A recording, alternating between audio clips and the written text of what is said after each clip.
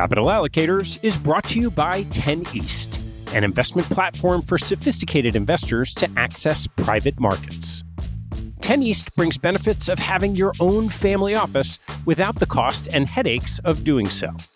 It's founded and led by Michael LaFell, former Deputy Executive Managing Member of Davidson Kempner. Michael and his investment team offer members the opportunity to co-invest by offering at their discretion.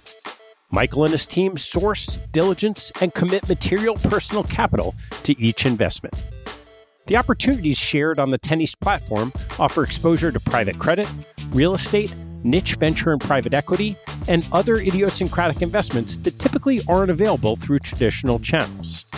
The principals have over a decade track record of investing in these types of exposures across more than 350 transactions.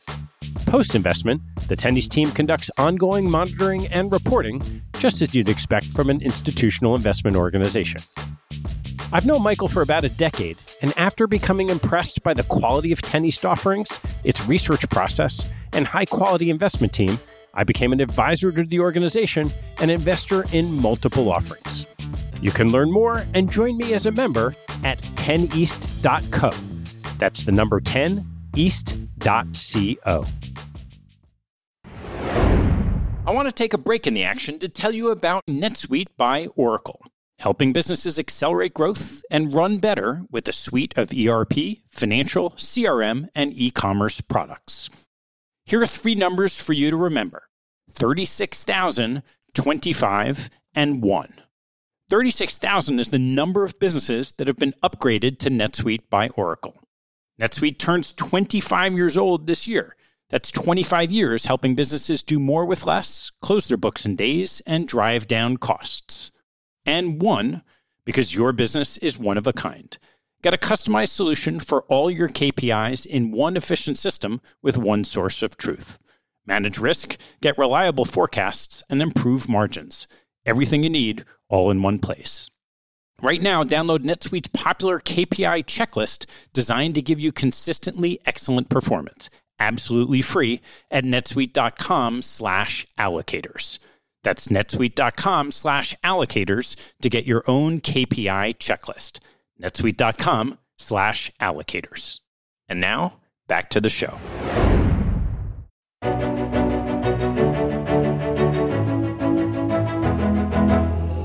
I'm Ted Seides, and this is Manager Meetings. This show is an exploration of investment opportunities. Through conversations with money managers conducted by one of the manager's institutional clients, we'll share the stories and strategies that attracted their attention and capital. You can learn more and join our mailing list at capitalallocators.com. All opinions expressed by TED, guest hosts, and podcast guests are solely their own opinions and do not reflect the opinion of Capital Allocators or their respective firms. This podcast is for informational purposes only and should not be relied upon as a basis for investment decisions. Clients of Capital Allocators, the firms of guest hosts, or podcast guests may maintain positions in securities or managers discussed on this podcast. On today's Manager Meeting, Tarek Siri interviews Brian Higgins. Tarek is a senior director at TransCanada Capital, a $23 billion investment management firm that oversees the pension assets of Air Canada and outside organizations. Brian is co-founder and co-portfolio manager of King Street Capital, a 25-year-old credit-focused hedge fund that manages $20 billion in assets. Before they get going, Tarek and I discuss King Street's distinctive features, TCC's ongoing due diligence, and the fit of King Street in TCC's portfolio. Tarek, thanks for joining me. Absolutely. It's good to be here, Ted. So King Street's an interesting one. A big firm, been around for a long time. Curious, in your thinking of investing, what do you see as distinctive about King Street? It's one of the long-standing debt shops, and in our opinion, it's one of the best in class out there. They do a combination of both bottom-up and top-down approach, where you have a team of researchers doing all the fundamental work and feeding the team that looks at the macro. And it's really marrying both approaches, which I think is very different. And also, they're not really driven by the cycles. A lot of these distressed managers are tied to these cycles. They're more agnostic in terms of that. Another layer that we like is the trading aspect of it. They are more of traders as well. They're not just buy and hold. So a combination of all the above really attracted us to King Street. How have you gone about conducting your due diligence with a big established shop like that? It was a lot of work just to get to know them. And we really relayed that the more information you give us, the better we can get to know you. And the more the capital is going to be more loyal to you and sticky in good times and more importantly in bad times. And we loved the team and we actually liked their other investments and brainstorming with them. How can we work together and create a strategic partnership? They are experts in liquid, long, short debt, distress, event-driven, but they also experts in other fields as well on the private debt side. So we discovered that with them, and we really partner with them on selective opportunities there, both from the commingled side and the co-investment side. In organizations like this, inevitably people retire, they leave, they come. And the big one with King Street over the last bunch of years was Fran Biondi, Brian's partner, retiring. Curious how you thought about the organization when one of the founders has moved on. No, absolutely. That's a really good point you raised. We had to re-underwrite. And what gives us comfort is we just didn't know the two co-founders. We actually knew the second tier and third tier of people. They have a very deep bench of experts in there.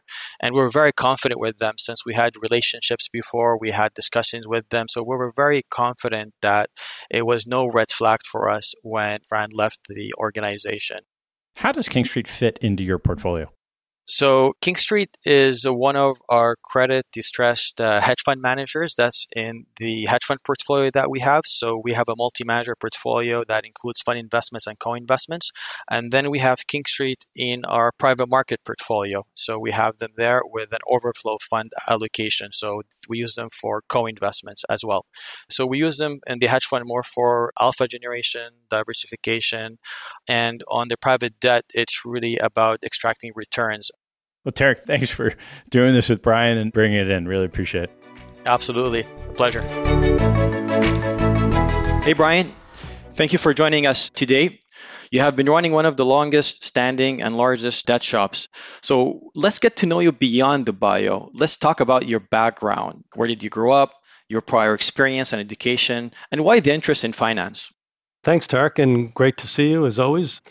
So I grew up in New Jersey. My dad worked at Johnson & Johnson after the Navy, and he was in New Brunswick, and we lived in a town called East Brunswick, so a nice suburban place.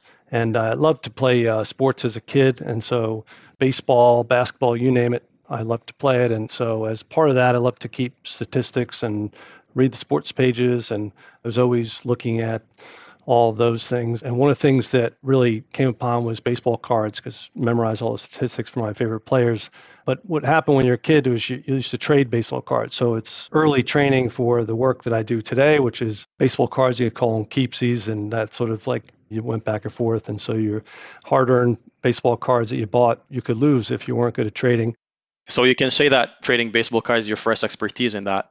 It was fun and really something I loved. And certainly as I've applied the passion to analyzing companies today, it really blends the same thing. I've been doing it my whole life. So that's quite fun, and love to do a lot of odd jobs and work. And that's sort of interesting about businesses, as I had shoveling driveways and snow. And I guess when we had a lot of snow back then, and cutting lawns in the neighborhood. And I developed a business. I said, all right, well, I'm going to do this. I'm pretty good at this. And so I went around the neighborhood and got a bunch of clients. And at one point, I had some 60 customers. And there was this development with all these townhomes. I get $8 per townhome, and I figured out I could mow across the row of them and get a bunch of them at once. Corner lots, I charged $12. And it was sort of a number that was pain point where they were like, okay, well, I'm not going to buy my own lawnmower, but I'll pay this kid $8. And so I had a bunch of friends in high school, and we had this nice little business. So I guess that's always wanted to have my own thing and liked a little bit extra money in my pocket. So combine the two, it was quite fun. And I grew up in the 70s, and there was lots of inflation. People talk about inflation today. Well, back then, we're talking geez, it was double-digit inflation. And I had all this hard-earned money that I made shoveling driveways or babysitting or mowing lawns. And I said, well, I don't want to lose it. And so gas lines, it was kind of scary back then. And so I see these advertisements for gold and silver, and that's sort of the boom bust. Back then, you had gold multiplying. And one time I was like 11, 12 years old, and I saw this ad, and I filled it out and sent it in and put my dad's work number down. And so then some broker called up my dad and said, oh, you're interested in gold? And he said, I think that's my son. And I was trying to buy some Krugerrand coins, but ended up not having enough for the minimum. So he got a kick out of that. And then the silver market, if you remember back, the Hunts trying to corner the market and saw that thing go up and down 80%. So a bit of boom and bust, and sort of the impact of inflation and market movements. And I was always intrigued by that and analyzing statistics. And so when I went to college, it was like, okay, I'm good at math and science. Why don't I do engineering? And so I went to Villanova University, which is Philadelphia, and studying electrical engineering. I was probably the only engineering student that had a subscription to the Wall Street Journal, because I was always fascinated with markets and movement of prices. And so that was interesting. And I guess after 2 years of electrical circuits and systems and some pretty dry stuff, I said, wow, this merger stuff is pretty cool. And I switched over to finance. Was it hard for you to switch to finance in terms of finding a job, given your background in engineering, especially going into Wall Street? Maybe you can tell us more about that. Yeah, no, it's certainly Villanova, a great school. At the time, it really had zero notice from Wall Street because they went to the Ivies. They weren't recruiting on campus. And so given I lived in New Jersey and it was sort of a short bus ride, I decided I wanted to be in this analyst training program. And that was sort of the thing I always wanted to be in. It would be the best thing, working all these hours. It was exciting because I love to work, and this would be a really cool way to work on these big mergers. That was the year 87 when I was graduating, where the movie Wall Street came out. And so it was the height of euphoria. People come out of jobs. Today, they're going Silicon Valley and the like. But back then, Wall Street was one of the areas of focus. It was difficult coming there. It was very competitive. But I put on my little suit and printed out a bunch of resumes. And literally, I got in the bus and I spent my spring break senior year going door to door to different firms and dropping off resumes for anyone I knew. A guy used to cut his lawn. Hey, you're on Wall Street. Where do you work? So it was interesting, and I ended up lucky enough getting a job at First Boston in their analyst training program, which is now called Credit Suisse. And was that, Brian, in 87, during the crash, you got your first job? July 6th, 1987, we started analyst training program. And actually, my co-founder, Fran Biani, and I were in the same program together. And so about probably 2 blocks away from here, we started. I could look out my window and see the building we started in. So it was pretty cool, some 34 years ago. Maybe you can tell us about King Street. I think maybe you can talk about meeting Francis, your partner. How did you guys come up with this idea? Back then, it was very competitive. It still is. And the vision of King Street, where it is today, did you ever imagine you would be sitting on a successful platform? Yeah, so at First Boston, I went down after my 2 years in 89 to trade distress proprietarily. And so wanted to get that markets experience. And Fran went off to business school. And then I get down there a few months later, Drexel Burnham, they're issuing CP one day, 90% market share in the high yield market, and boom, they go bankrupt the next day. So again, boom bust. And see that Fran, after a couple of years of business school, rejoined us at this internal hedge fund that we formed a couple of years later in 91. So he and I have known each other since the beginning and worked together really since 91, and had this internal hedge fund. And so setting up a hedge fund internally at a big bank, as anyone who works at a big bank can attest, it's set up any business is difficult, but inside a bank is extra layers of complexity. So it sort of give us this confidence, if you will, about that ability to do it. Plus I'd had the banking and the cap markets experience, understand trading, sourcing. Fran had this deep analytical framework. And then so we worked together at First Boston. And then a couple years later, we had the debt crisis, Greenspan, Jack rates, 75 basis points in 94, and the bomb massacre, $1 trillion of lost value. And so we said, hey, we can do this. And in 94, we left, and so started up in 1995. And given that complementary skill set we had, deep trust between the two of us, and really were excited. We thought, we're going to start with $50 million. It's going to be great. And people would laugh even if you start with that little today. We ended up starting trading in April of 1995 with $4 million under management. So a princely sum, if you will, but we got $1 million from Jimmy Kane, who was the CEO of Bear Stearns, a friend and mentor, and was amazing because he gave us the first million. He acted as a reference for us. So he was sort of our first marketing department, where you'd have a reference, and top of the list would be Jimmy Kane, Chairman CEO of Bear Stearns, and they'd say, well, we could really call Jimmy? Yeah, call him. So we would get these phone calls from allocators, and they say, yeah, they're great. Give them money. Yeah, what do you know? And he'd call me right afterwards. He said, how did I do? Did they give you money? And he would get like upset if they didn't give us money. Never asked for a thing in return, just was so happy for us and proud, and just really an amazing mentor and individual and great friend. And then, another fellow, Vince Tisi, who was on the board of Bear Stearns at the time, and also he was banking commissioner of state of New York and had a very entrepreneurial career himself, tax lawyer and commodities trader, all these different things. And so the two of them acted as our unofficial advisory board, if you will. And really, without those two individuals, Fran and I wouldn't have been able to start. And certainly at $4 million, it was, again, not what we thought we'd start with. A little windowless office, the two of us. And my brother used to call us Two Guys Capital, which anyone who grew up in that era can remember. Two guys, retail that went bankrupt. So I said, it's not very funny. I know we trade in bankruptcy, but calling our business after a bankrupt retailer is not very nice. But, it was fun. We were very entrepreneurial and believed in ourselves. And the markets, thankfully, after 94, it was a tailwind. There was a lot of interesting things to do. So we were fortunate in that regard as well. Let's talk about King III's investment philosophy. Tell us about the engine, how it works, being a value investor, the marriage between the fundamental view and trading. Would love to hear more in detail about how you thought about it and your thoughts there. That, in essence, right? It's that deep understanding, and that's why we're so fond of our partnership, really. It's true partnership is having a strategy that can be clearly articulated such that your partners, your clients, can recite it back to you. And that's that deep understanding that's so important and has to be an edge that's defined. And so you got to go to your investment committee, you got to explain.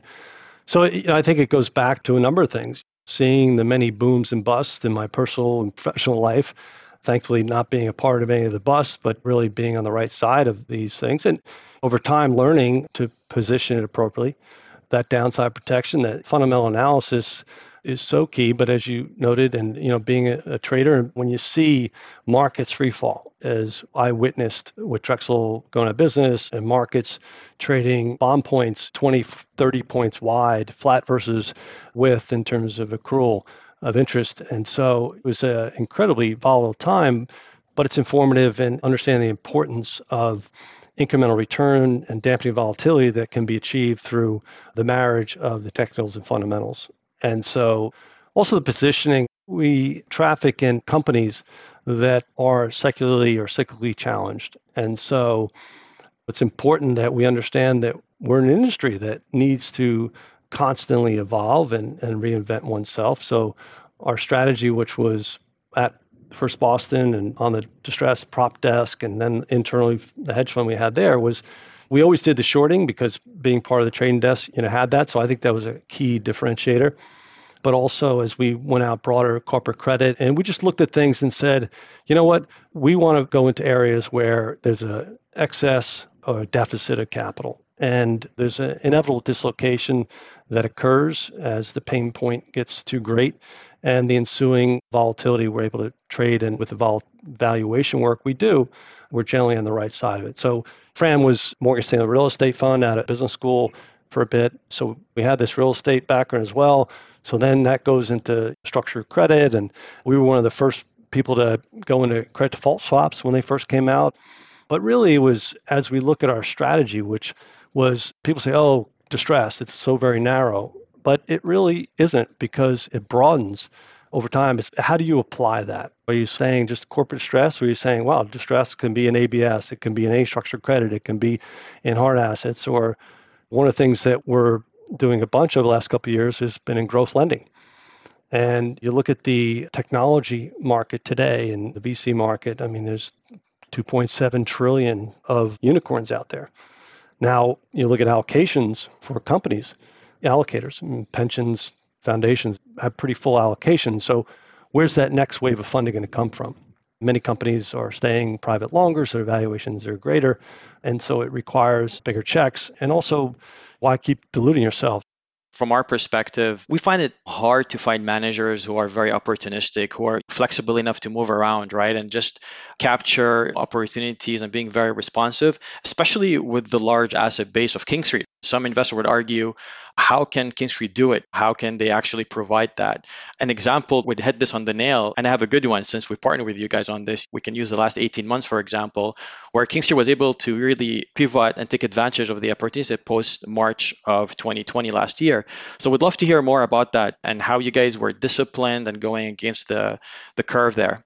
So very difficult time, as we know, and obviously some unfortunate things in terms of health-wise for people. And so that's a sad time. And I think the government stepped in, and the Fed and the ECB and ring-fenced a lot of these businesses.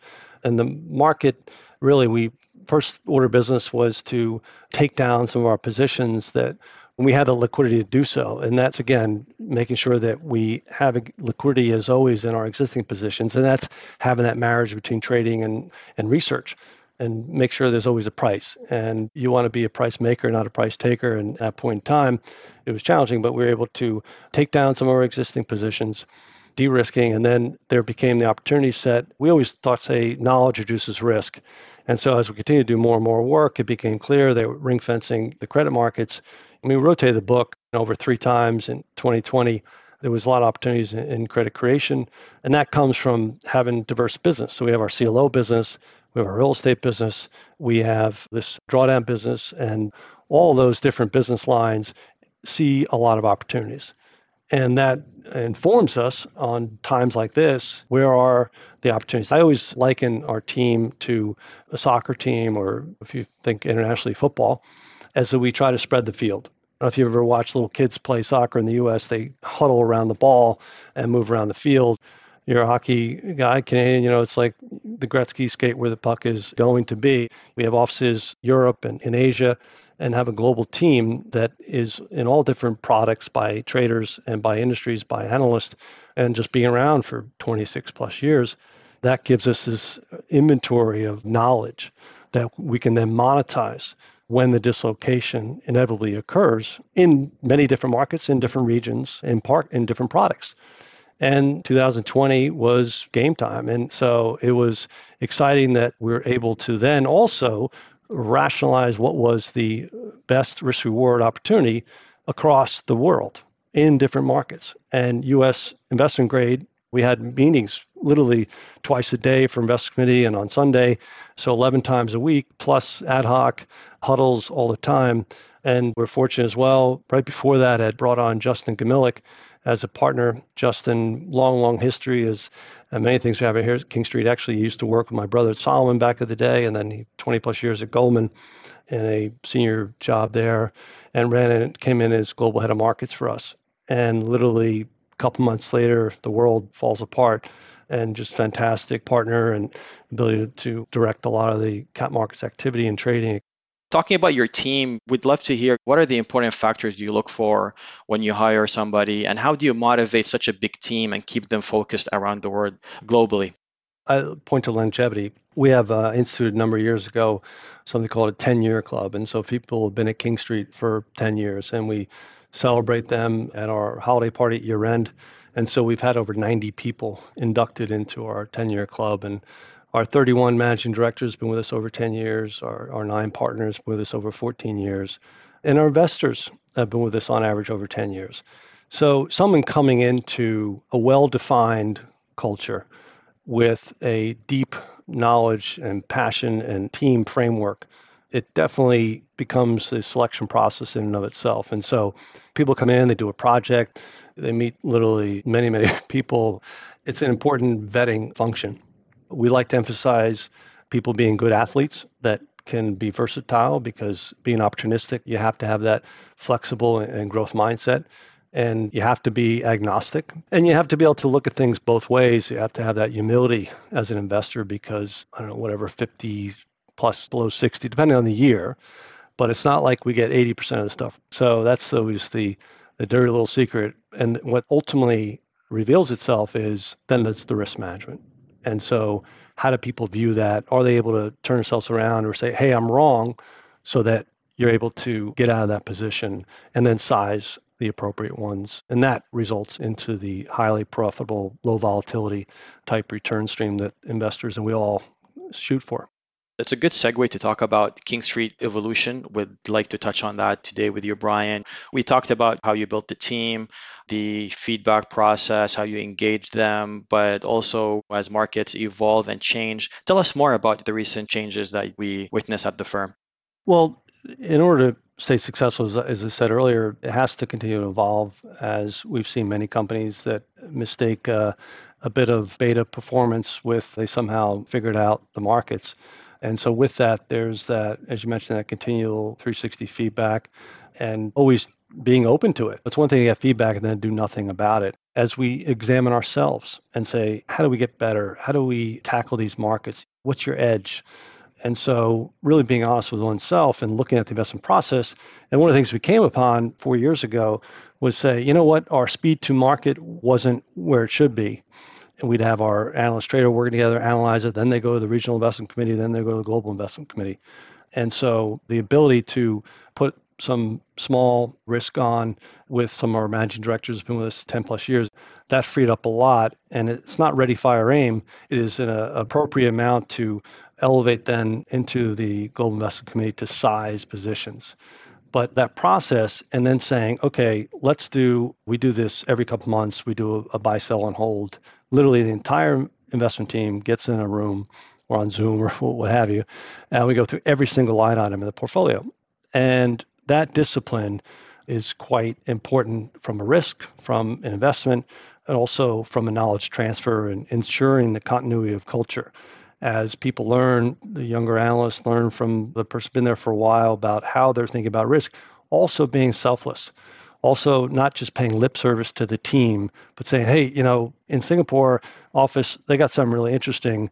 In Australia, this piece of risk, and it's 15% upside, and mine, it's maybe 8% upside. But so treating that capital always as so near and dear, and that one has to optimize the portfolio, and then really truly be honest about it and saying, hey, I got this wrong. Let's move on. Let's move at risk.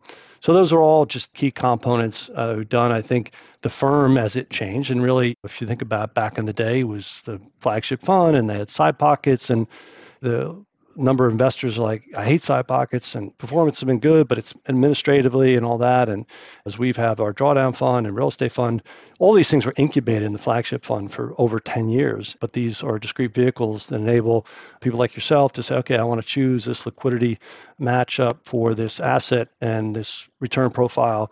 And the interesting thing about King Street is we have a global team, and there's not these silos, so we call it overlapping circles, that as we go into investments, there's different funds that can participate in these opportunities. But there's also our real estate team might find a lending opportunity. So it's not just buying the asset that maybe get outbid on because they're a bit pricey, but then they can come in and they can finance it. And there's just different ways to take advantage of the opportunity. I know you touched on something that is really interesting. I think the listeners would like to hear more about your other portfolios outside of the flagship fund. We talked about King Street Evolution, but in the past years, we've seen also the industry evolve overall. How do you think about it as King Street? Because you are opportunistic, you seeded a lot of those investments from the flagship. And how do you allocate across the different buckets and the liquidity spectrum in both public and private investments? Sure. So as I mentioned, a lot of these have been happening for quite some time. So our Rockford Tower business, which started in 2017, is our CLO business. And that incubated, if you will, we're investing in secondary CLOs for quite some time before we did our own business. And it was important when we launched our CLO business, what are we going to get from it? And we found not only best in class, we won CLO Manager of the Year last year, 145 different managers. And so very proud of that achievement by Young Choi, our partner, and the team. But beyond that, it was, as I mentioned, in 2020, many capital solution opportunities came out of our relationships through companies in that portfolio. So again, that synergistic effects that existed. Real estate we've been doing in the flagship in side pockets for over 10 years. Started our real estate fund a couple of years ago. There's been some interesting co-investment opportunities for some of our participants there. As I said, real estate financing. And so that's been quite valuable, again, to not only the flagship funds who invest in some of those opportunities, but also to our other vehicles. And the tactical fund, we mentioned there's great partners like yourself and others who took advantage of that market dislocation, and Performing Credit were able to do quite nicely there. And again, piggybacking off of some of the sourcing opportunities we created, but also some of the just secondary market dislocations that existed. And then you mentioned drawdown vehicle, which is more on the illiquids and the like, which is fairly straightforward. And again, blending with, when appropriate, bit of illiquidity in the flagship, which is more on the liquid spectrum. But again, these are all, as I said, overlapping circles and synergistic effects, which enable the team to really have a broad mandate. And we have our real estate team, our CLO team, but they can contribute. So people get compensated individually how they do, but also on how the overall firm does. And that keep people's incentives aligned, and to ensure that the culture is still surrounding a team culture. Yeah, that's super interesting. I imagine, Brian, sitting in your seat over all the years, you have worked with many investors, right? Met different investor profiles, personalities. I'm sure the listeners would love to hear this. From a hedge fund manager standpoint, what do you look for in an investor, and what's the value of having a strategic partner like TCC, for example? Well, I'd say the value is much greater now because of the complexity of the businesses. And so, as I mentioned earlier, having that deep understanding and that trust, that mutual trust and mutual understanding of each other's organizations is first and foremost, and enables the other stuff to be more natural. So there's just a very open dialogue. I think the industry was, I don't know, one trick pony, whatever, but it was a bit more simplistic. And I think that, as private equity and hedge funds, there's some blending that has gone on. So there's the increased complexity throughout the industry, which with complexity, again, I always say that knowledge reduces risk. And so it's important to have that greater understanding. You mentioned earlier having the ability to have that deep bench operationally and to be able to take care of all the reporting requirements. So there's just a number of different things that we look for in investors that have flexible capital, can match up with us, are long-term, have an understanding. We did some sophisticated things together, your organization, ours. So having that competency, I think people at times say, oh yeah, I can do that. Call me. You call them and they're like, I don't know, I'll get back to you. You don't hear from them, right? So I think it's important to be responsive. We're always responsive. So that's, again, that mutual respect and responsiveness. And you're the client. And so it's important that we're always taking care of our clients in a first-class way, as some would say. And so it's really been, again, an evolution that investors have grown. And so the ability to grow and pivot and do the work and be long-term. And so all that, we have, again, as I said, a very long-term investor base, and feel very fortunate to have so many great investors. One thing that you touched on briefly, I'd like to expand on, Brian, is really we focus on the investment side in this podcast and our usual conversations in terms of investment philosophy, process, risk management. But we didn't talk about what's behind these scenes from an operational and infrastructure perspective that supports the investments. In my opinion, that's the backbone of the whole platform. Can you please talk about how King Street built that robust infrastructure? We have an expression that we use internally. It's called follow the trail. And so what that acronym stands for is tax, risk, accounting, investor relations, and legal. And so it's important that when we're looking at an investment, an analyst or a trader begins, there's a operations memo that gets a questionnaire that gets filled out. So they get the heads up early on. And so you make sure that we understand. Over the years, we've dealt in so many different jurisdictions. You mentioned the tax issues. We have a very, very deep bench, and obviously relationships with all the different outside providers, but also have that core competency inside. Over half our firm comes from the operations side. So we're quite proud. And back in the day, it's today perhaps a bit more plug and play in terms of all the different outsourcing. Many of these service providers didn't exist back then. So I remember our first, we had $4 million, and we had of course, Bear Stearns, the prime broker. And then we had an accounting firm, and then we had a bookkeeper. So we used to fax our daily trades to the bookkeeper. And then we kept internally on Excel spreadsheets that I built our positions. So even back then, we had 3 sets of books and records at the prime broker, at the accounting firm, this bookkeeping firm, and then internally that we reconciled. So it's really always been from the beginning, recognize the importance of that. I think back, look at prime brokerage relationships, and it's important given the restructurings that can happen that come out of bankruptcies on the back end. So there's a lot of complexity that goes into that. So we've been doing complicated situations for a very long time, and that complexity has to be handled. You can't have trade problems, you can't fall down. And being a trusted counterparty, not only to our clients, but to be able to find interesting opportunities. And that's something on the sourcing side, our capital markets expertise and our deep bench. I brought in our first cap markets person back in 2008. And so we built that out very deeply. And that's another differentiator, how to create an edge. But they work hand in hand to make sure that we're sourcing the risks that we can process. And that's important as well. That's really cool.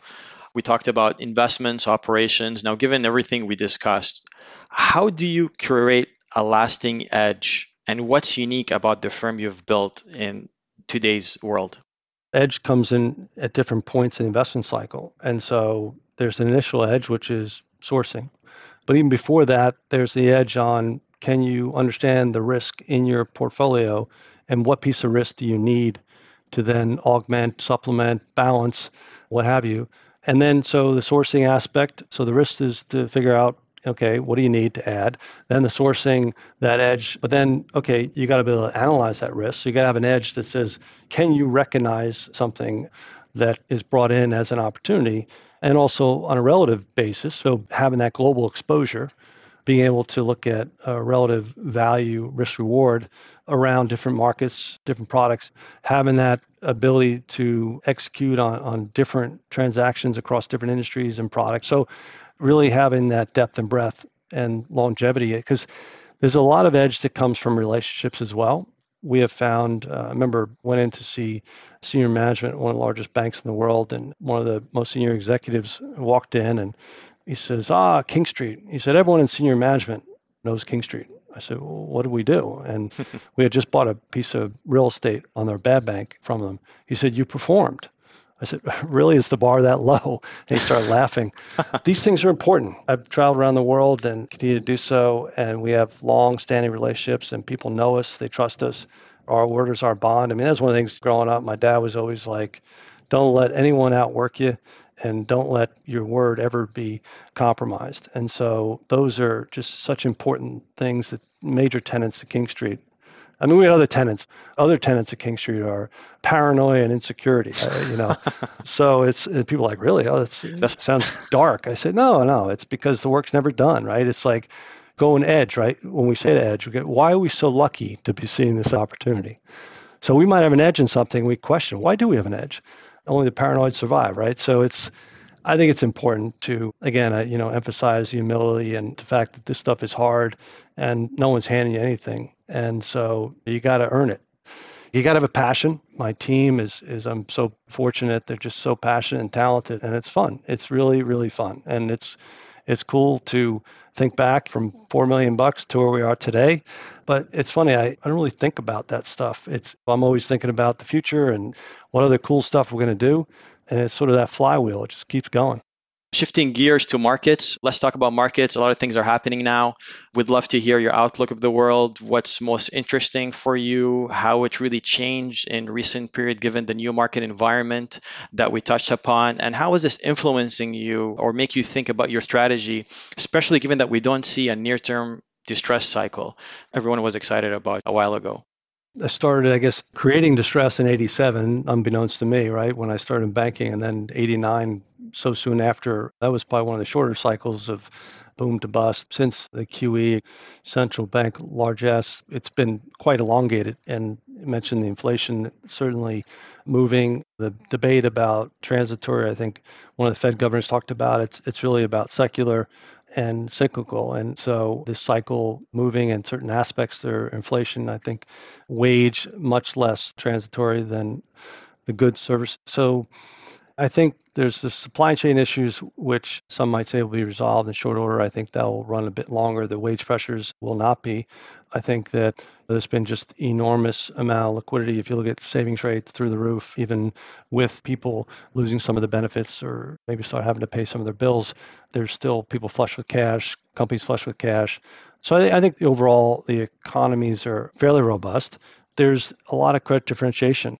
There's the lending opportunities. I mentioned the growth lending and the asset backed. If you think about what it was like in both the real estate side, I mean, we're still from 2020, we're still only say 30% of occupancy in New York, San Francisco, around 20%. So something's got to give in commercial real estate for one, and retail, obviously, what's the right sized and highest best use for some of these properties. So I think on that side, there'll continue to be opportunities as we go forward. 2008, it was 2011 before we saw some of the opportunities there. So there's certainly a number of things on the claim side that we've continued to unearth. And so in Europe, a bunch of them post-pandemic claims. Some of the valuations, as I mentioned, came a bit earlier. So if you think about a lot of hospitality areas that have done well, but that's going to be uneven. You think, okay, business travel impact is that going to have, and the opportunities that will come out of that? Have valuations run too far? What secular challenges, changes have occurred in the new world, and do the valuations match up?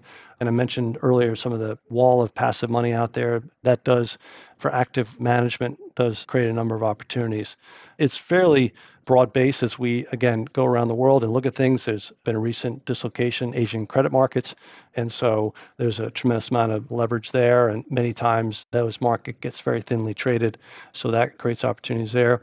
Europe coming back, albeit a bit more slowly, lower valuation, hasn't run up as much relative to, say, the U.S. If rates do move in 22, 23, you will have, I think, some major movements in terms of discount rate and some of these high-flying multiple situations. So we talk about being short-long investors. Not that we're turned around, but it's many of our longs initially were shorts. And so that ability to be agnostic and just be arbiters of value and not to be anchored to any one thing and being more tactical into situations. We see many opportunities, say in the real estate finance side, banks a little bit less willing to go on the risk curve. And so being solution providers has really paid off and been quite fun for us. No, that's very, very interesting. That being said, historically, King Street showed us you're not afraid to be a contrarian investor. You're not afraid to be different than others. And given your current opportunity set that you just described to us, what do you see to be the biggest risks in the world right now? I think, as I said earlier, you worry about missteps in monetary policy. Used to be you had fiscal monetary policy, and now it's all housed in one place, the central banks. And so some of the geopolitical stuff, touch wood, we hope we don't have some missteps there. I think there are certainly always at risk of policy mistakes by the central bank easing, tapering. But if you look at the wall of money being invested, they're not as dominated because there's just so much money being out there. Not as worried about that. I think as you continue to have, as I mentioned earlier, some of these impact from some of the secular challenges and people moving production different places, supply chain issues, and just I think there's a lot of assets that are risk of being stranded, and one has to be mindful of recovery rates. Early in the cycle, I always say the worst goes first. And so recovery rates are lower. So one always has to be careful. That's why the short long is effective. So we try to avoid those falling knives.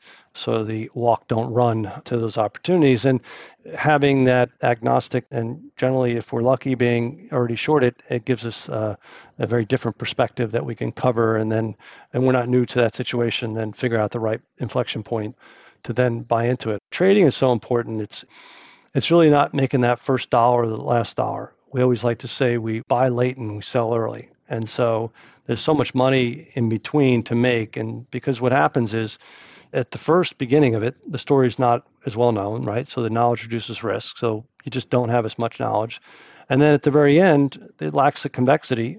And so you're only playing for a bit of upside. Your upside downside ratio is reversed. And so other people probably see the same thing. And then so when markets get a little wobbly, they sell that first. And so it goes back to that buy, sell, and hold mentality and making sure that we're front-footed, making sure that we have a good sense of what the liquidity profile is of our funds and of all the opportunities out there. We've always been scouring for good sourcing opportunities and finding differentiated risk That finds things that are absolutely cheap, not relatively cheap, which again, having that complexity is an advantage, barrier to entry, but also enables us to have a bit less of beta exposure. Absolutely. Having talked about King Street as an organization, having talked about markets, I guess the big question to you now, what is your biggest challenge as the head of King Street in today's world? What are you thinking about? The portfolio positioning is what consumes me the most in terms of how do I look at how we're positioned across the markets. And after that, I divide into the tactical versus the strategic issues. And so big fond of lists, and my chief of staff and assistants organize that for me and try to keep me in front and on top of things so I'm responsive. And we all are guilty at times of being a bit myopic, and you want to make sure you're not looking down so you don't run into the post, but you don't want to keep looking out further so you walk into some dog stuff. So you have to make sure that there's a balance between the two. But it's our industry, like anything. And we're always thinking about how are we going to be disrupted? How are we going to continue to add value? And that's just so important. I've heard it from the beginning that, oh, the business cycle is dead. There's never going to be another distress thing. There's never going to be no volatility. There's always going to be volatility. And it comes in different forms. And you have the right business structure, and you have the right assets and risk profile and liquidity profile to be able to take advantage of it and be able to understand valuation at its deepest sense. And that's just so important. I talk a lot internally about probability and proportionality.